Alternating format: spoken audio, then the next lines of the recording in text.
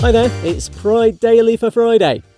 Let's kick off with something positive ahead of the weekend, or rather someone, the top-notch queer ally that is US actor Nick Offerman. As you may well know, he was part of a gay storyline in a special episode of The Last of Us, the post-apocalypse HBO drama.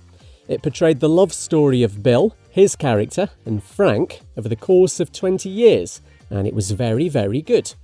Offerman's roles just won him a Best Supporting Performance prize at the Independent Spirit Awards in California, and he's used his acceptance speech to call out the bigoted backlash to the episode. When homophobic hate comes my way and says, "Why did you have to make it a gay story?"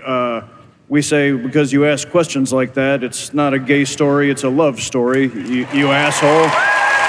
Oh, the filthy mouth on him.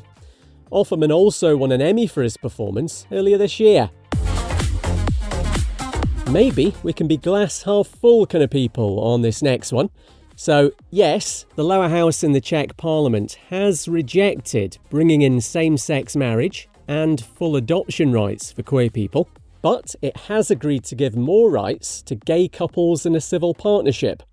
This now gets debated in the Senate there, Parliament's upper house, where some senators say they'll push for complete equality.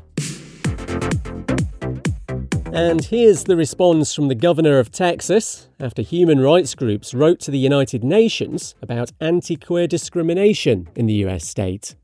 Republican Greg Abbott, who's clearly a very articulate man, says the UN can go pound sand.